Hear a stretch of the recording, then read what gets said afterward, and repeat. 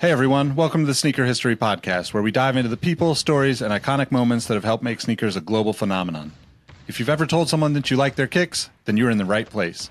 Before we lace up this episode, here's a little teaser for you. Stick around to the end of each episode for the last shot question. It's a chance to test your sneaker knowledge and engage with our community. I've also recently started a newsletter to share my knowledge from nearly 2 decades of experience working in the footwear industry. You can find the link to that below or go to sneakerhistory.com/newsletter for a weekly deep dive into the biggest topics in the sneaker business. All right, now that the business is taken care of, grab your favorite pair of kicks and let's get started with the episode. What up, what up? Welcome back to the Sneaker History Podcast. Hey, before we get into this episode, I wanted to tell you about a couple of our partners. These are some of the folks that help us keep the podcast going, and they've been nice enough to offer some exclusive discounts for our listeners. Now, if you've watched us on YouTube, you all know how we love to display our kicks when we're not rocking them. Sneaker Throne makes sneaker display cases featuring customizable LED lights, drop side cases to showcase your entire shoe, not just the heel, not just the toe, shoe trees, a number of other sneaker-related accessories. You can save 10% on your Sneaker Throne order by using the code HISTORY. You can find a link to Sneaker Throne in the description, or you can just head to sneakerhistory.com/sneakerthrone and it will send you directly to their site. Again, that's 10% off with the code HISTORY. Our friends at Prospect are the premier streetwear brand and sneaker boutique based in sunny San Diego, California. One of my favorite places. Prospect is not your typical hypebeast haven, though. They carry classic footwear from brands like Asics, New Balance, Puma, Saucony, as well as local and globally known streetwear brands like Belief, Illust, Rottweiler, Stussy, and many others. Not to mention their own Prospect label and the iconic Just a Kid from Dago collection. If you're a listener of the podcast, you can save 10% on all of your orders from Prospect through their website with the code HISTORY10. That's promo code HISTORY10 at prspctsd.com. If you or someone you know is interested in sponsoring the podcast or becoming a partner with our community, get in touch with us. You can reach us by email at podcast@sneakerhistory.com, and we'll get back to you with information about how we can partner. And now for today's episode.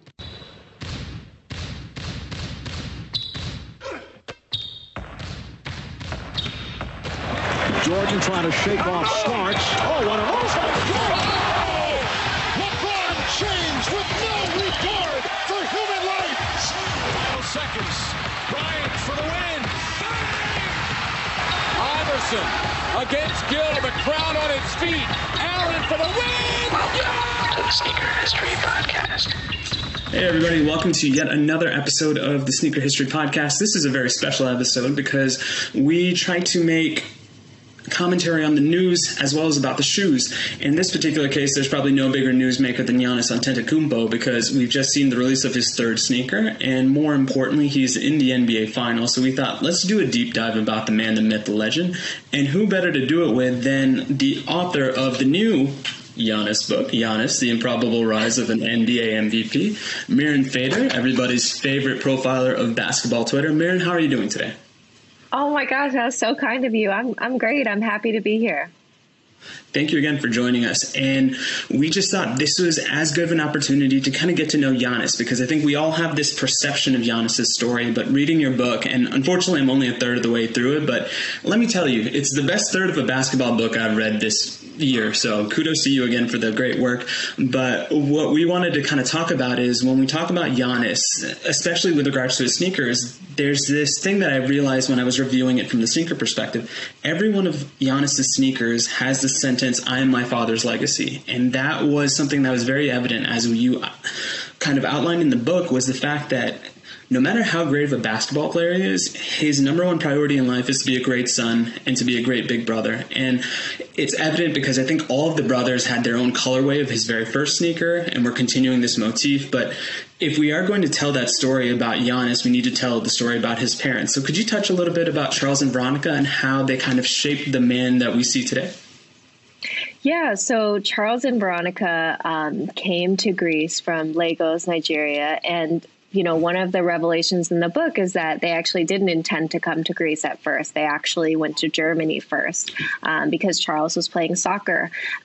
He got injured. It did not work out. And they thought Greece would be a really good place to be. And the neighborhood that they settled in, Sepolia, was, you know, filled with other immigrants, also in similar situations. And so, you know, what they did, Charles and Veronica, was teach their kids to always work hard, always keep a smile on your face, be a positive person, share. The thing was, the boys, even though they had so little food and items of their own, whenever they had, they gave it to someone else. So, Charles in particular, when you talk about the father's legacy, the boys literally looked up to him. Like, he was just their hero. He could dunk. He would play basketball with them, soccer with them. And, the NASA said, to think he was the most successful man in the world and he didn't have a euro in his pocket. So I think that quote really illuminates what he meant to them. For sure. And I think for me, that was one of the first revelations I got out of the book was I wanted to make the assumption that Giannis and the rest of the brothers had some sort of appreciation for soccer or football, but to know that soccer was his first love and it was inspired directly by his dad. And I think one of the most illuminating things that you had put in the story was the formation. You literally broke it down position by position, where Veronica would be the goalkeeper. I think Costas was in defense and midfield. You had the two strikers up top with Giannis and Giannis, and Alex was just kind of a mascot cheering everybody on. Yeah. And that was just fantastic to me because basketball and soccer are my two favorite sports. So just kind of once again seeing that melding between the two, because as we kind of watch Giannis on the court, there is such a fluidity about his game that initially I was like, okay, this is more similar to, let's say, an ice hockey player skating on the ice. But then as you see him, you see the inspiration of Thierry Henry, who he kind of cited as his favorite player. And it's one of those things where that light bulb goes off in your head if you have experience with both those sports. Like, holy shit, this guy is Thierry Henry in a sense, because just the speed and the grace of which he moves, especially considering his body type, is that of an Olympic sprinter. And the one thing I would say that also is shared between Thierry Henry and Giannis is the fact that they always have this confidence, whereas Henry had it more bordering on arrogance. Giannis is always in complete control of everything. And it was just something that I was like, okay, that kind of clicked in my mind that this is something cool.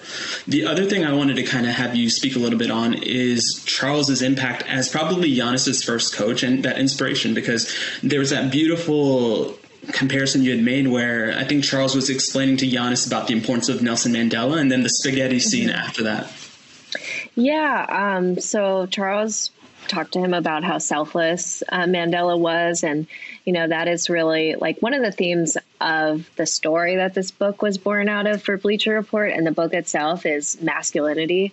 What makes a man? Is it money? Is it fame? Is it wealth?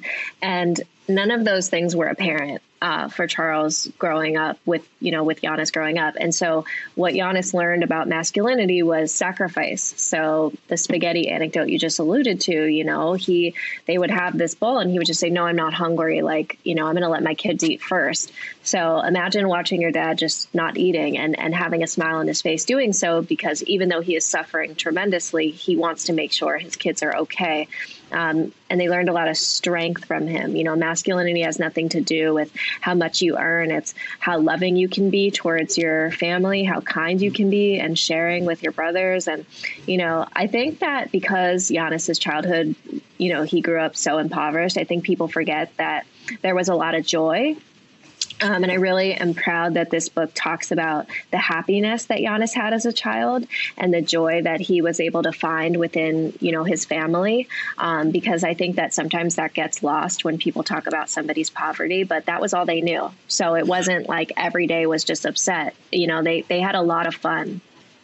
Yeah, and I think that's a testament to their parents as well, because to your point, joy has kind of become this loaded term, especially in NBA circles, because KD once famously bristled at the notion of, am I really playing for joy? And right. That is readily apparent in this book, because I think it might have been Alex, and please correct me because I know I'm going to butcher my Antetokounmpo brothers quotes, but he was just saying something along the lines of, we can't really be upset and fight all the time if we have nothing to fight for. And it's also that fact that you had mentioned masculinity, because I know one of the recurring things that I was taken back by while reading your book was the fact that the amount of times Giannis cried.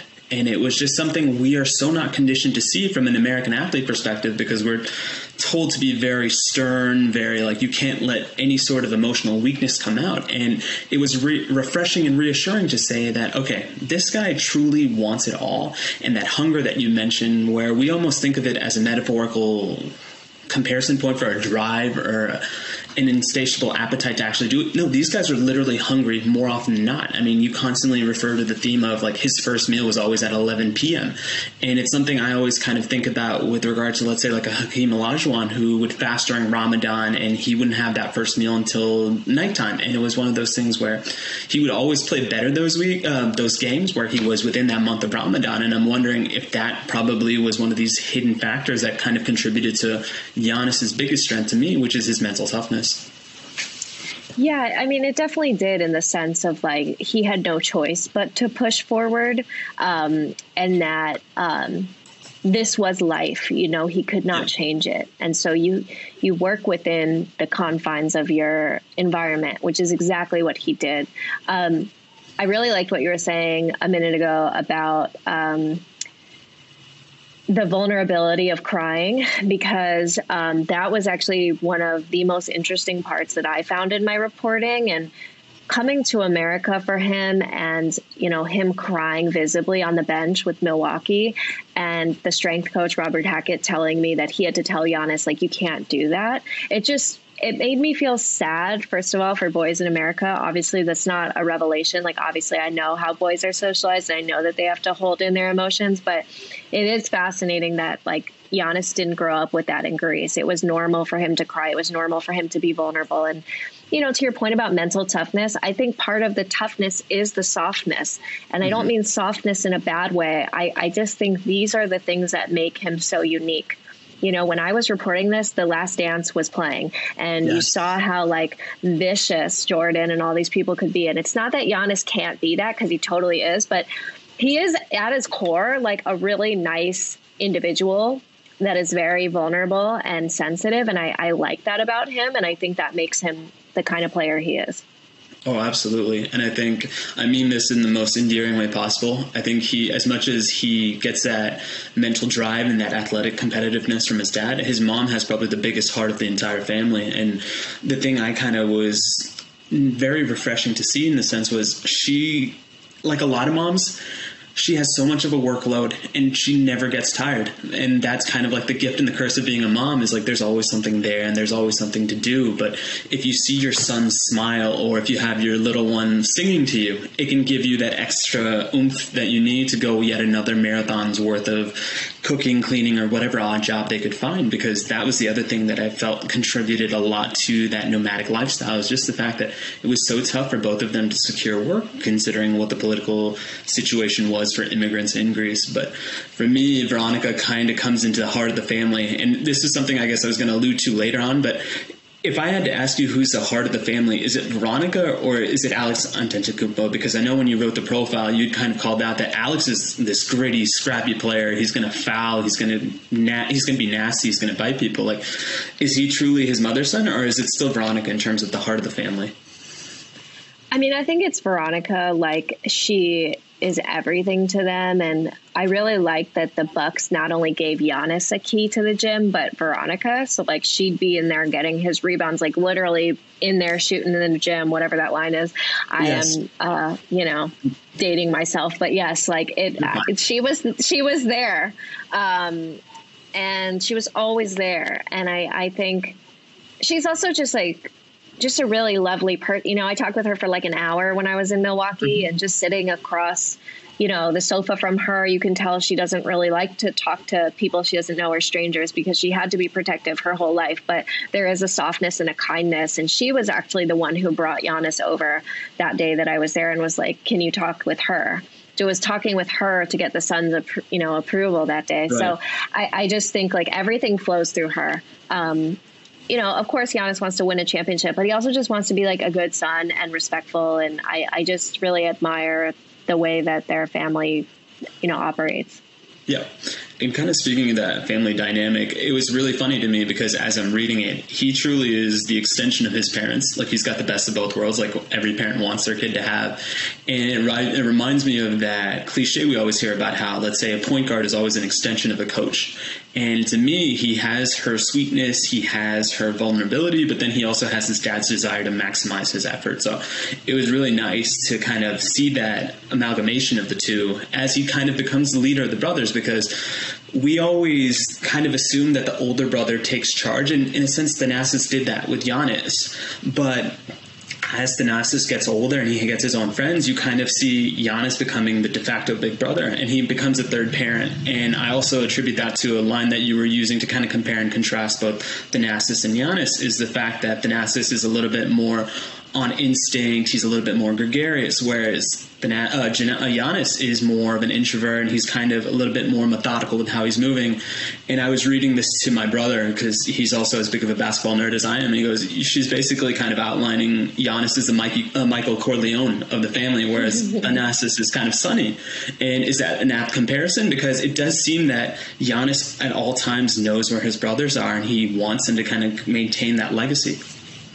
Yeah, it is accurate. And, you know, I didn't realize before I did this how present he was, right? Like, I see that they're close. I see that family means a lot. But, he's coaching the practices of Alex. He's like, I mean, you can't get...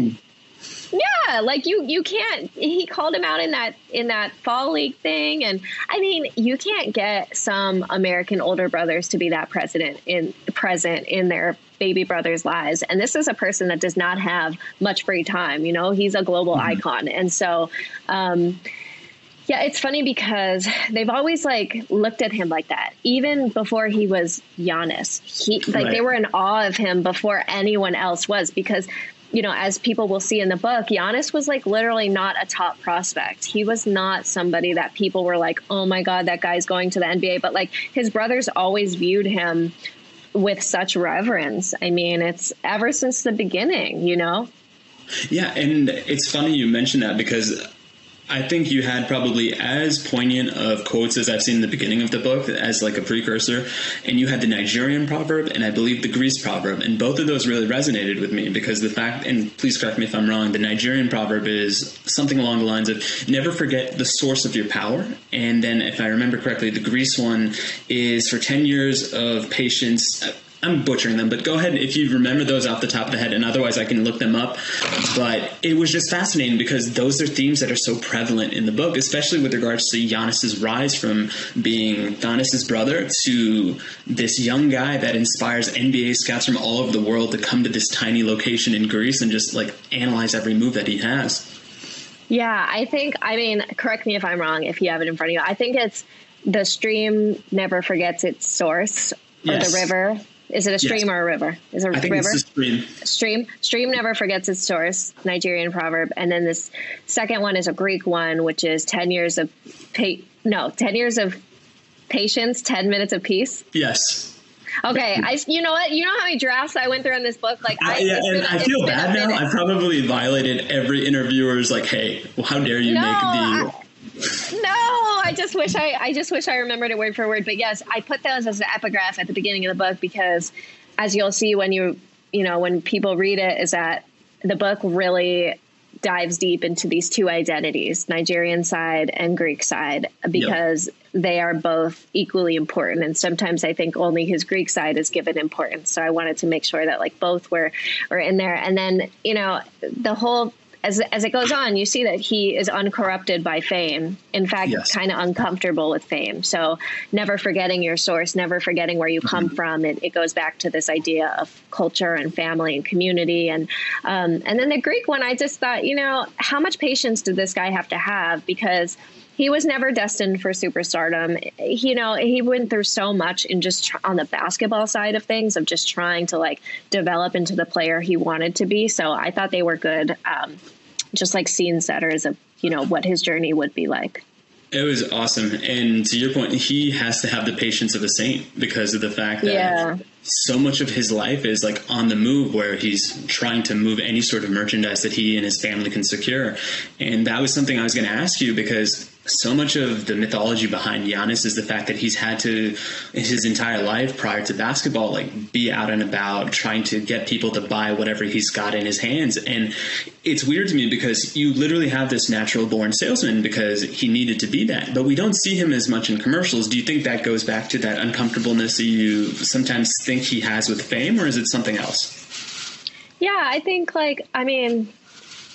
part of it is just like not wanting to be in the spotlight or the limelight and just being like so focused on basketball and just like literally just tunnel vision. I think that's part of it. And he's not somebody that like seeks out attention, like, like people in the tunnel and their outfits. Like if you told Giannis he could wear his sweatsuit every day, like he literally would.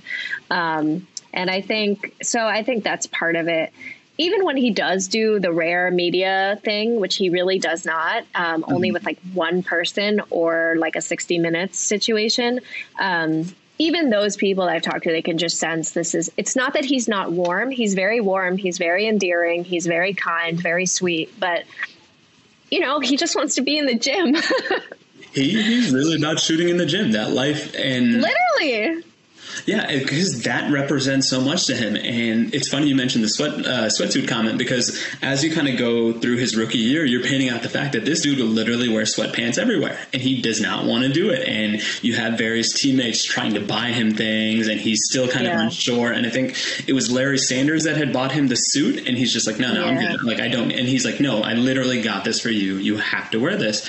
And it's one of those things as well where so much of the book is about him giving that valuable trust to so few people, because he's worried that if he gives it to the wrong person, that's the end of his family. And he doesn't want to do that, because that's the burden of being who he is, who he represents to not only his brothers, but also his parents. So it was really interesting for me, because it came back to that narrative of he truly is a family man, and more importantly, he's a loyal friend.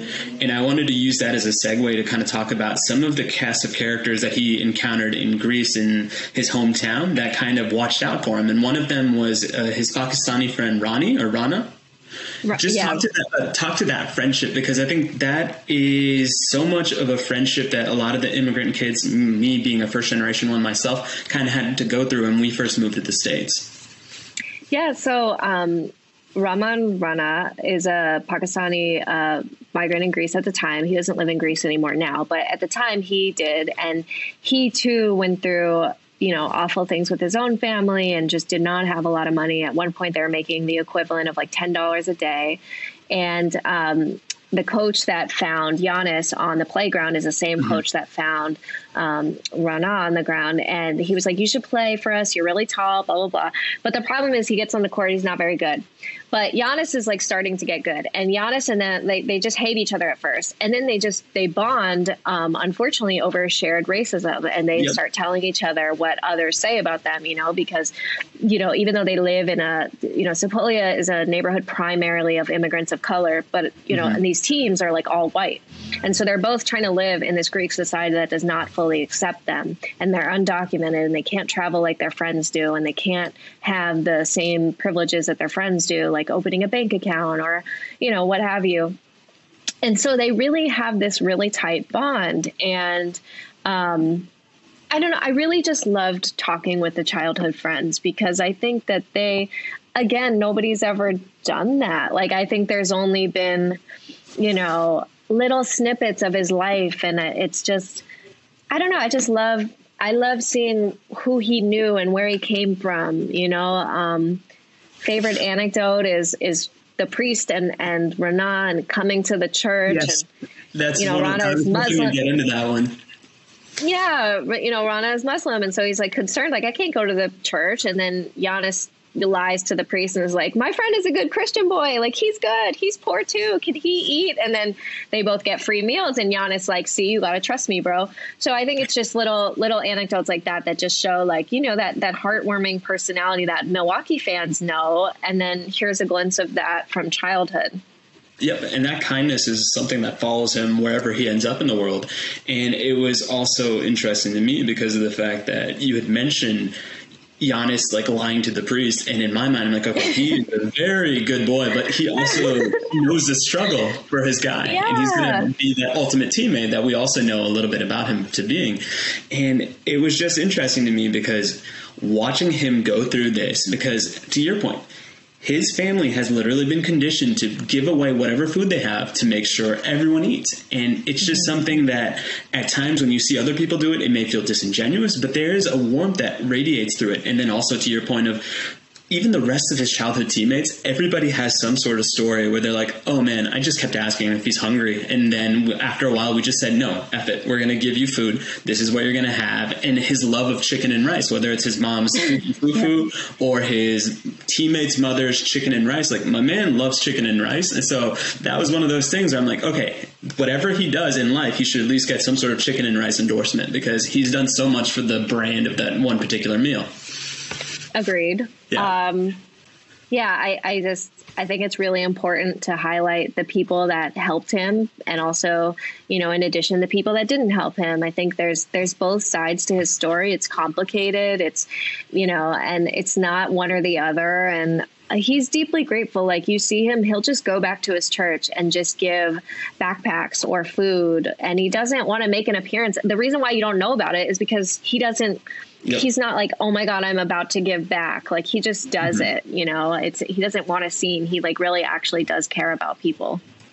Yeah. And you mentioned the others that were kind and unkind. I wanted to also use this opportunity. If you could touch on a little bit of, I believe his name was Giannis Tzidkikas, the cafe owner, and like what he did, because that's one of those things where if he's not as big of a basketball fan, I still think he helps out Giannis, but there's that interesting line where I'll let you tell the story about one of the brothers asking him for employment, and what does he tell them, right?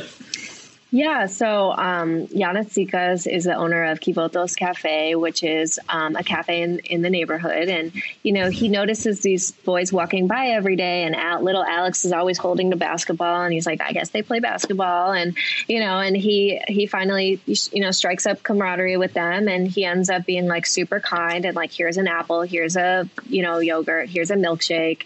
And the boys go there every day, and things got really bad. And Alex told me that they asked him, like, can we work here? Because, they don't like asking for help. But sometimes when you've done everything you could possibly do and you can't make ends meet, you need help. And so, but Tzidkikas didn't want that because he thought if I gave them work, they're going to stop playing basketball. And he believed they had a future in basketball.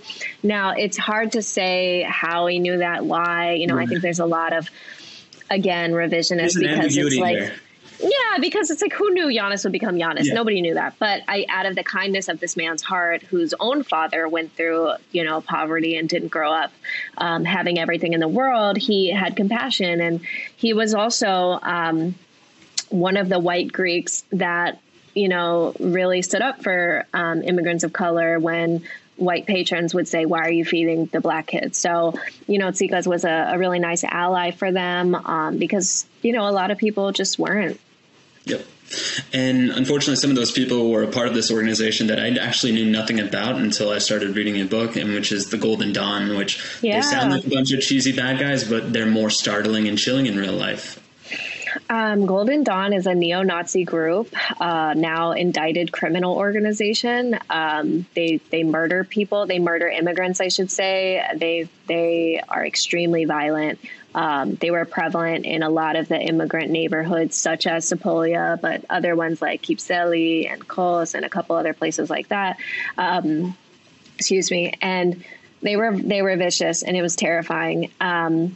At the same time, they were infiltrating politics. So they were at once, one of the members of parliament. Right. So it wasn't just this like fringe group that patrolled the neighborhoods. And it also wasn't like, the brothers left their houses and they were like, oh my God, I'm afraid. Yep. It wasn't like that either. But of course, they were very aware of this group, and they were very, very aware, especially at night, that you couldn't walk alone.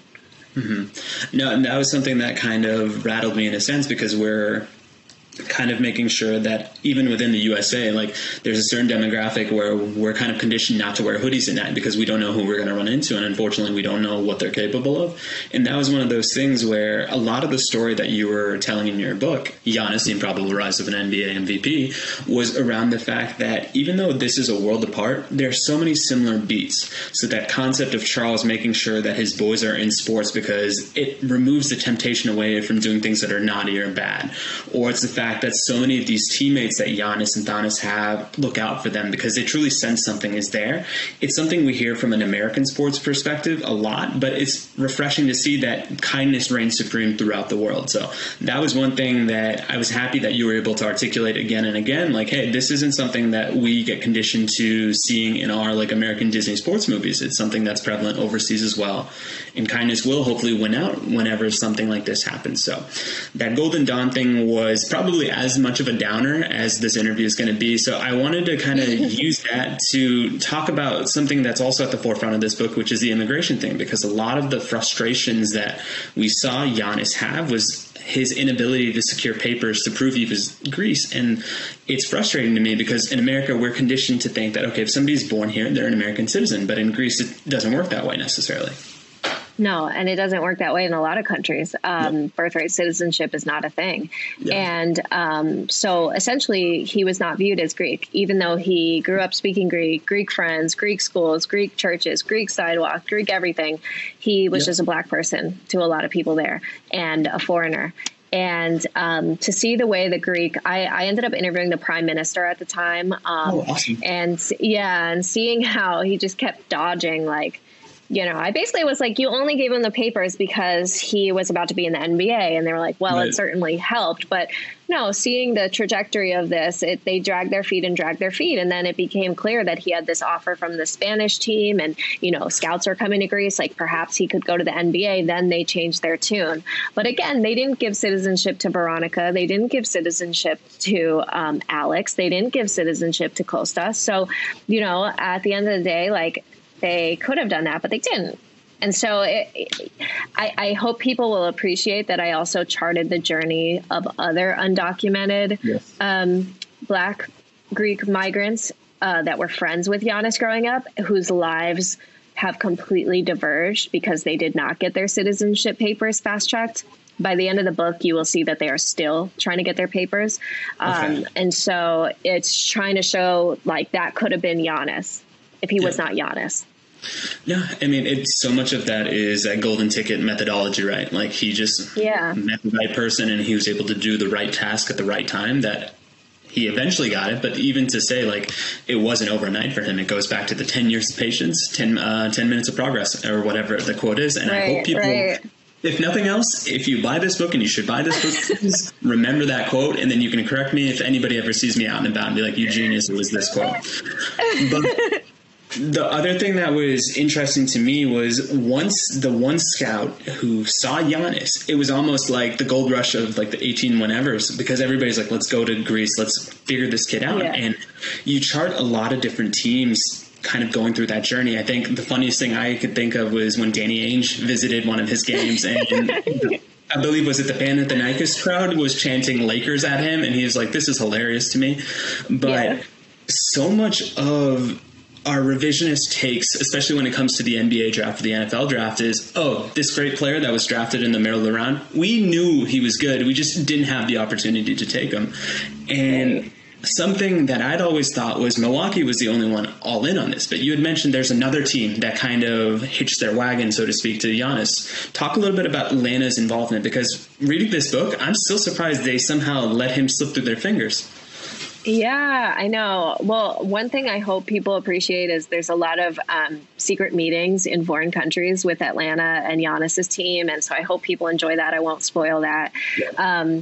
Atlanta really wanted him, like really, really wanted him. And but it's still so painful to this day that it did not happen, that it took me like months to get Danny Ferry, the GM, to talk on the record. So, you know, it's still painful for him. But another executive who did not want to go on the record was saying that we just didn't fight hard enough, basically. Like we probably had the highest evaluation on him, but we didn't get it done because they did. They flew him out there. People did not know. It was a secret to so many, even within the organization. And just was talking with staffers that were there and remembered that. And it was so stressful because they were so afraid somebody would see that Giannis was in Atlanta. So what made all of this really troubling for everyone is that like Milwaukee did not have his physical. but Atlanta did.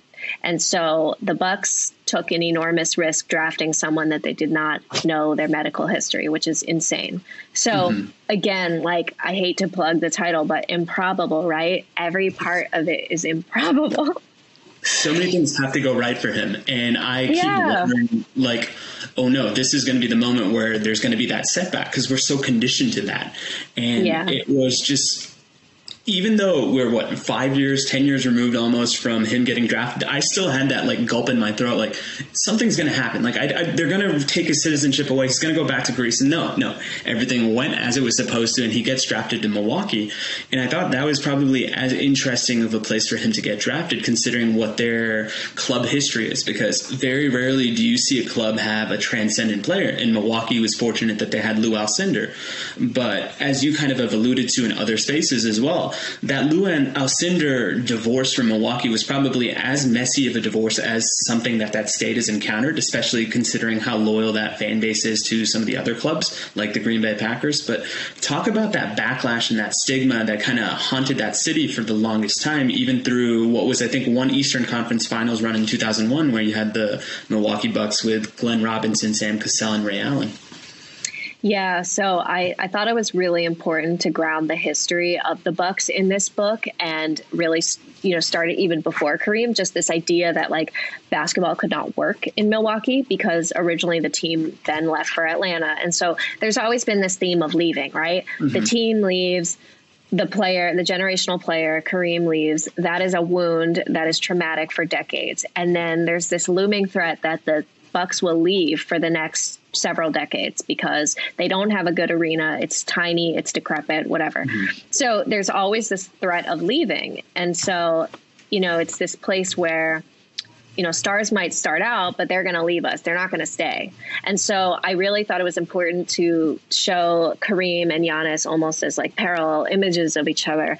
I don't mean in terms of game, because they're completely different players. But I just mean in terms of like what they represent to Milwaukee, which is hope.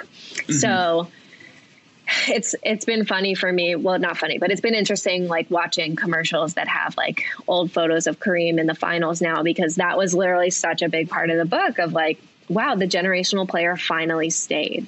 It's been an opened wound for so long. Yeah, it's something I think you had mentioned, that generations inherit from their previous generations, which goes back to that whole theme of family legacy. And if I'm a third generation Milwaukeeite, and it's one of those things where it's like if I hear my grandfather wax poetic about how great Lou Alcindor was, but then he gets but he left us for LA. So much of that feeling in middle America is like, I'm just trying to bide my time here until I can go to one of the two coasts and like do my thing and really shine the way I know I am. And I thought it was interesting because Giannis, for so much of his life, has been uprooted so many times that in hindsight, it makes sense that he stayed, because he finally got that stability that he so often craved. And it was one of those things where, as you kind of chart his rookie year and we go through those adorable stories that you hear so much about, he finally got to be a little brother.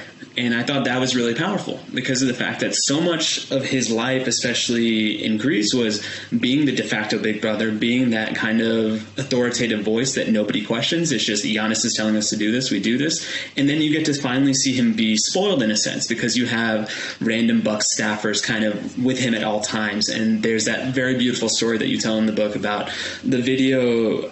I forgot what his last name is, or his first name. It was Geiger, but he's basically has to do his job, and Giannis is not letting him go because he just, I think, wanted that warmth of another human being that we so crave for, and he was feeling so lonely because at the time his family wasn't readily there. But one thing that was a little bit lighter was this NBA buzzword we hear a lot about. Talk to us about the floppy story, because I think that is a brilliant kind of encapsulation of some of the communication breakdown that happens that we take for granted as, I guess, native English speakers, because it's something we think of as almost like a throwaway line. But for Giannis, it was something much more than that. Yeah, I'm glad. I'm laughing because that story it's so funny, and I'm doing the audiobook and I had to narrate that, and it's like so embarrassing because I'm trying to channel my yes.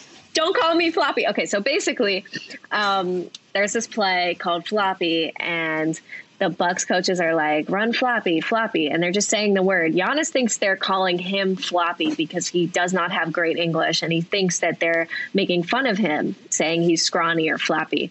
Yes. And so, he's just so angry. He's just like seething. And he goes up to his assistant coach, Josh Oppenheimer, who is now, again, an assistant coach with the team. And he's like, coach, like, why are they calling me floppy? I'm not floppy. And he's just like so pissed. And then the coach is like, Giannis, like, it's a play. And then Giannis like, so they're not calling me floppy? And then he's like, no, it's a play. And Giannis like, oh, okay. And then he goes back to the line. It's just so innocent, but it's, again, like, Larry Drew told me, he's like, I would have to say things over and over because I just knew it was just going way past him. But totally love the floppy anecdote. One of my faves. Yeah, no, it was just hilarious because you also kind of mentioned that anytime he would learn a new word, he would just say it over and over and over. Yeah. And over. Yeah. And I thought it was just like, okay, like, I get it. Like, you guys are calling me floppy. And right. Yeah, and in spite of all that, like, he still has this childlike exuberance to his game, but also his emotions. And I always thought that was the secret sauce of basketball, and similar to soccer in the sense that it's that rare sport where there isn't anything that's hiding the face. So you get to watch them play the game, but then you also get to see the theater of the mind and the theater of the emotions. And I literally, every time he does something and he makes that scowling face, it's not like the Mamba mentality scowling face. It's more, I always describe it to a 5-year-old wanting to show you how tough he is. And I mean that in the most respectful way. Assuming he listens to this podcast, but he always has that childlike exuberance. And it was funny because when I was doing the research for this interview, I stumbled upon a clip where he was talking about Kobe's influence on him. And he was asking Kobe for some advice, and Kobe said, be a kid. And I'm wondering now, did that seep subconsciously? And what Kobe meant by being a kid is just constantly be on that thirst to learn, be present in the moment, and just always hold everybody, including yourself, accountable. And I thought these are similar tenets to what his dad kind of preached to him. So it's reassuring to see that, okay, maybe I'm not the only one that's seeing this. But what do you make of Giannis sometimes? Because he, when he wants to be, can be very formidable, but then he has these moments where he resorts back to like this childlike innocence.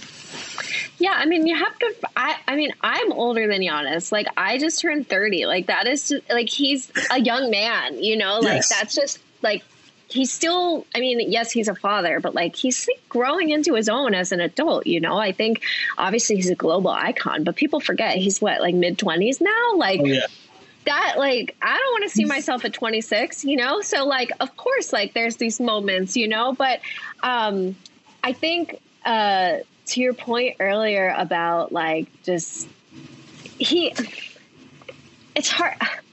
I love that he doesn't, he obviously takes himself very seriously, but I love that he's like so funny because I think that is why he's so endearing to people because there is that layer of like, be a kid, be curious. One of my favorite interviews was with Jared Dudley, and because Jared was a mentor to him that one year that Jared was in Milwaukee in 2014 to 15.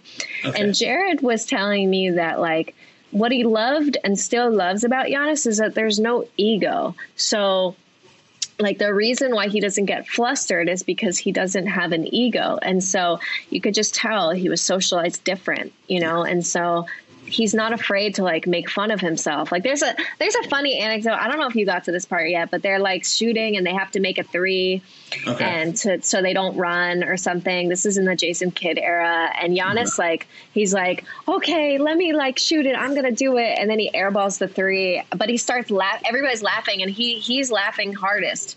If I airballed a 3 in front of my teammates, like for the, drill, I would be like so embarrassed, but he's just not, he's able to laugh at himself, Exactly. And it goes back to the earliest discussion we were having where it's just a different type of mentality and a different way of being raised.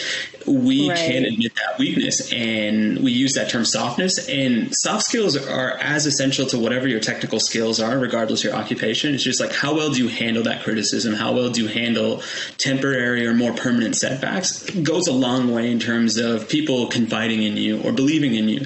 And as we know, like, trust is important it's as important as the skills a basketball player shows, because if we're down 2 and we need 2 free throws to make, and I know that seems to be the latest bugaboo of Giannis is the 10-second count, he still maintains it. And you can see, especially in the last game, like he was kind of enjoying the fact that people are counting to him. And I think that only proved to be well for him, because he's definitely not one to let that ego get in the way. And I'll use the example of the Ben Simmons thing, where Giannis and Ben Simmons are almost at a similar career point in their trajectory, and it's just one is unwilling to shoot because there's that ego component of it. Whereas Giannis, as the book kind of tells us, and as we see in person now, is he is a fan of repetition. He's going to keep going and keep going and keep going until he figures it out, or he figures some sort of counter out that allows him that similar success.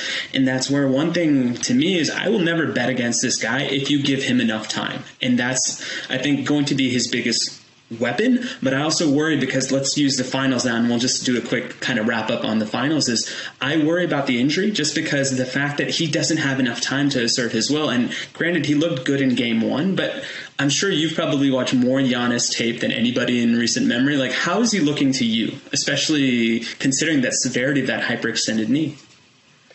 Yeah, I mean, that was like so awful to watch, and I just don't understand why we keep replaying it. I'm like haunted by this clip, but you know, he's had like various knee, I wouldn't say like injuries, but like soreness. This has been like a thing, not saying the exact type, you know, the exact knee, the exact, but yeah, of course, like he's dealt with that. And like, you know, his conditioning has been an issue for a while. It's something people don't really talk about. He always looks gassed. Like, I mean, Jason Kidd used to play him to the bare bones. Like, he looked like he could not stand up in some of those playoff games back then.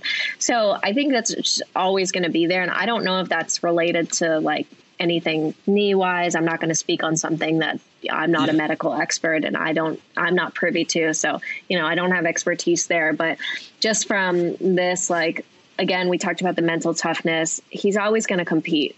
I just don't know enough about his current situation to comment on it, but he will always compete. And I think you saw that.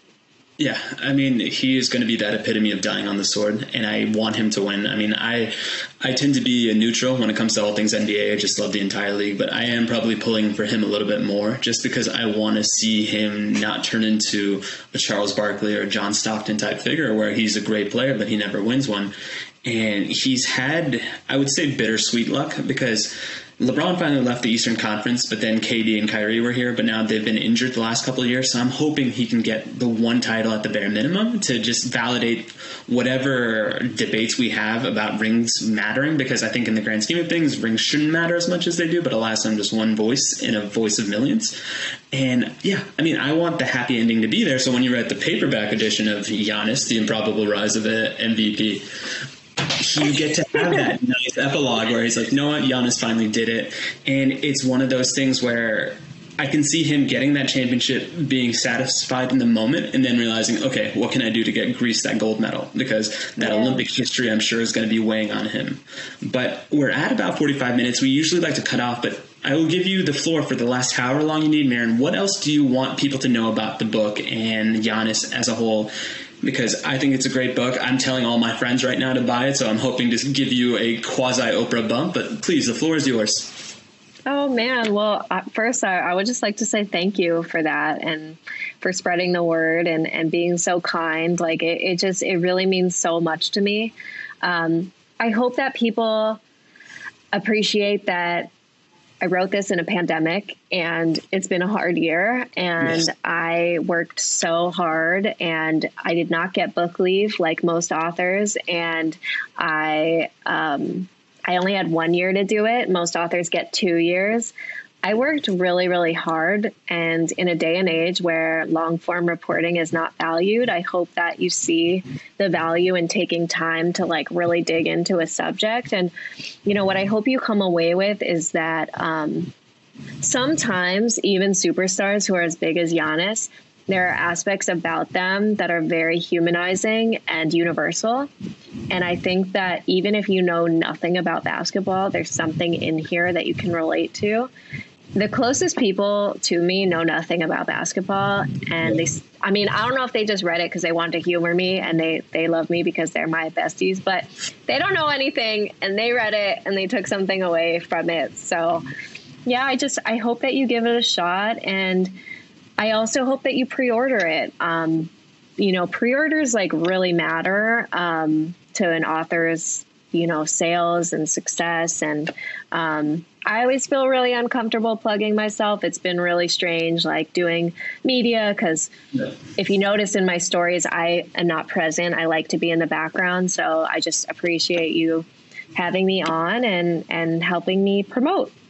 Of course. No, to your point, long form journalism is essential when you get to the humanity of people. And I think so much of what a lot of us enjoy about your writing is empathy and vulnerability are not some things we usually attribute with sports profiles, but you do as great of a job of championing that and showcasing that these are not flaws. They are just characteristics of humans, and we need to celebrate those. So thank you for that. Thank you. Once again, August 10th, Giannis, the improbable rise of an NBA MVP. Where can people follow you on social media if they want to just keep an eye on whatever you're going to be pitching next? Yeah, I'm on Twitter. It's just my first and last name, which is spelled MIRINFADER.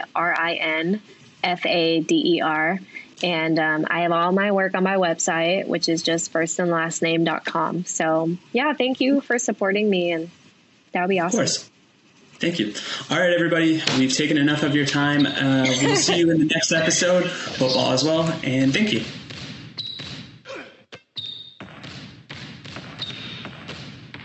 Hey everyone, this is Nick again. Before you take off, I wanted to thank you for listening to the Sneaker History Podcast. We just launched our new merch, including tees, stickers, keychains, and a bunch of other pieces you can grab to show your support for the podcast. You can purchase it now through our companion site, sittingtreasure.com. You can also get access to more episodes of the podcast by joining our Discord community at patreon.com/sneakerhistory.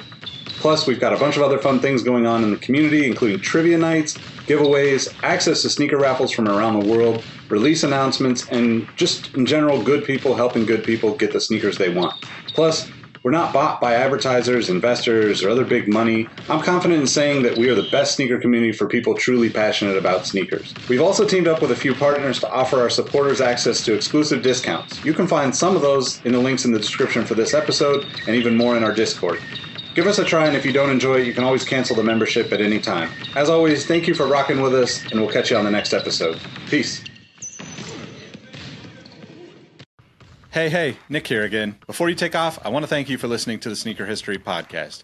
Be sure to hop into our Discord to answer this episode's The Last Shot question and get to know our community of sneaker enthusiasts. If you'd like more insights on the trending topics in the sneaker world, I've also recently started a newsletter to share my knowledge from nearly 2 decades of experience working in the footwear industry. You can find the link to that below or go to sneakerhistory.com/newsletter. And last but not least, tell someone you like their kicks today. You never know how far a simple compliment can take you, and we all know how good it feels to be on the receiving end of some appreciation. Thank you for all the support, and we will catch you on the next episode. Peace.